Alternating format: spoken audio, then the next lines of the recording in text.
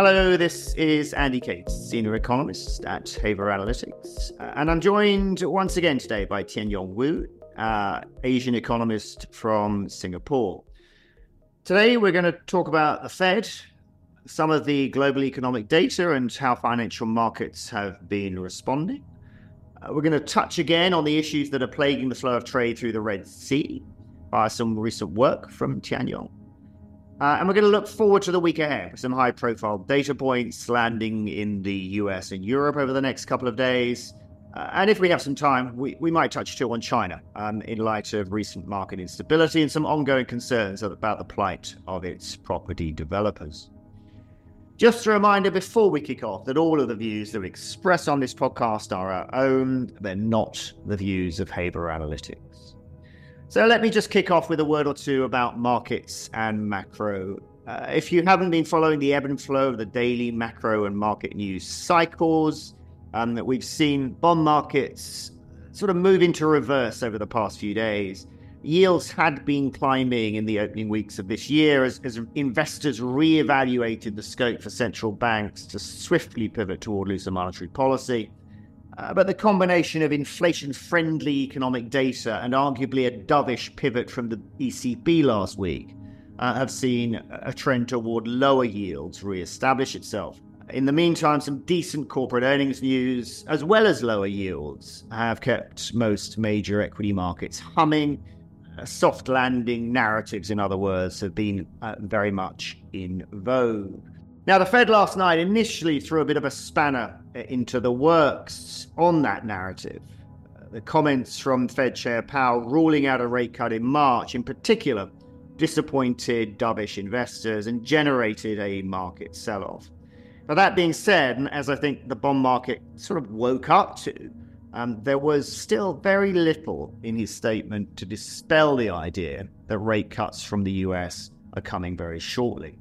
Now, as all of this was sort of unfolding over the past few days, several of my colleagues and I were pulling together the latest consensus survey of blue chip financial forecasts. Some of the key takeaways include a 40% probability from blue chip panelists on the likelihood of a US recession in the next 12 months, but a roughly 55% probability on a recession in the euro area and the UK. Perhaps more significantly, at least from a market perspective, policy easing is on the whole still expected to commence in the US and Europe within the next few months, and specifically when pressed, our panelists suggested a kickoff time of the second quarter of this year.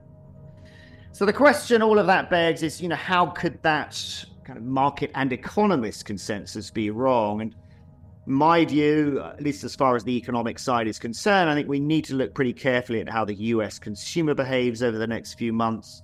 But clearly in the near term, another potential spanner in the works is the instability in the Middle East. And so that leads me on to you, Tianyong, and some of the work that you've been doing on supply chains. Thank you, Andy. Yes, indeed. In relation to the ongoing tensions in the Red Sea and resulting supply chain disruptions, we are already starting to see their impacts show up in the numbers.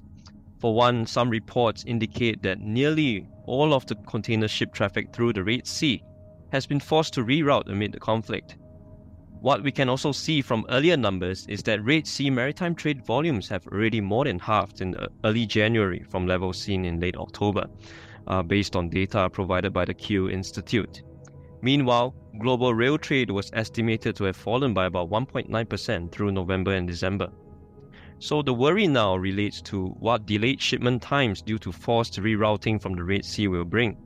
A possible impact relates to slowed exports from Asian economies to Europe and beyond, given how the Red Sea has been often used as a shortcut to deliver goods to Western markets. Another possible impact relates to increased shipment costs, which may feed onto commodity prices. The increased prices may in turn stoke more inflation, which may deter central banks from prematurely easing policy. And finally, continued monetary policy tightness may then exacerbate the current soft state of certain Asian economies. Over to you, Andy. Yep, that's noteworthy. And I think from my side, and we've said this on the podcast over the last couple of weeks, the fact that energy prices, and I mean specifically oil prices, and to a lesser extent natural gas prices, they remain fairly well behaved at the moment. There's been some discussion about inventory levels in Europe, that they're quite high.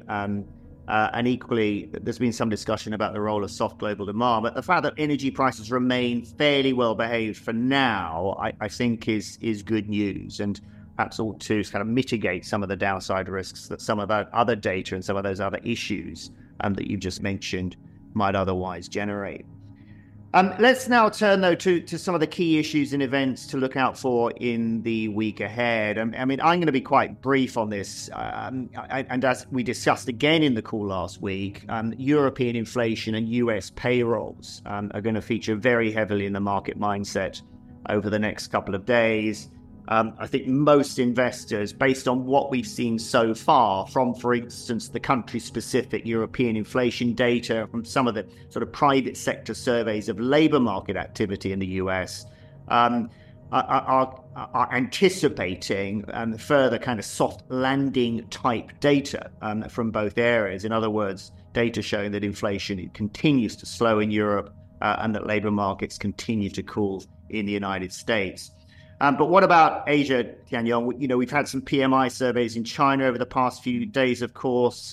We've seen concerns again about the country's property developers.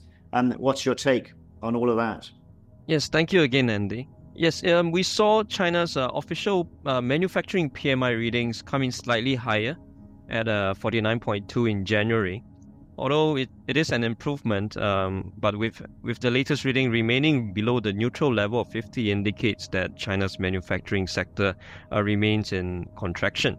So on the flip side, China's official services PMI firmed to 50.7, indicating a quickened pace of expansion.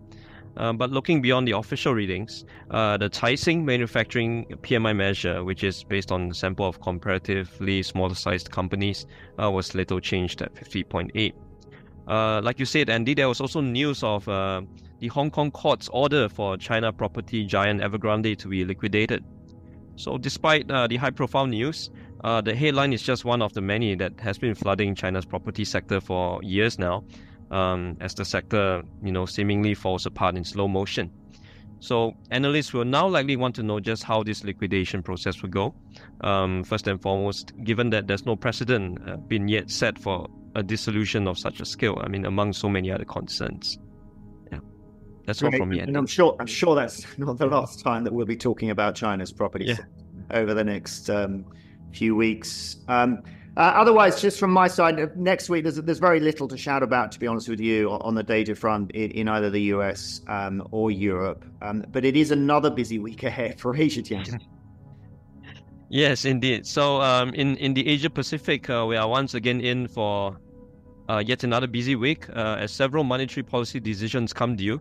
So specifically, the central banks of Australia, India, and Thailand, they are scheduled to decide on policy rates, with analysts largely expecting no rate changes to result. Rather, analysts are likely to continue eyeing any language hinting at the timing of possible rate cuts on the horizon instead. So apart from the central bank decisions, markets will also likely look to China's January inflation readings and the Caixin Services PMI readings for other cues. So additionally, Indonesia sees its Q4 GDP to be released on Monday, while New Zealand unveils its labour market report on Wednesday. And also next week, several Asian economies will start to celebrate the Lunar New Year. So there'll be quite a few holidays from the mid to end of the week. Yeah, that's all from me. Yeah. Including in Singapore. Let's leave it there for today. Thanks everyone for listening in. Further analysis on these issues can be found in our latest Charts of the Week publication and in our Asian Economic Letter. Otherwise, just please take a look out too for our latest newsletter with all the updates on data and software, which was published late on Wednesday. Have a great week ahead.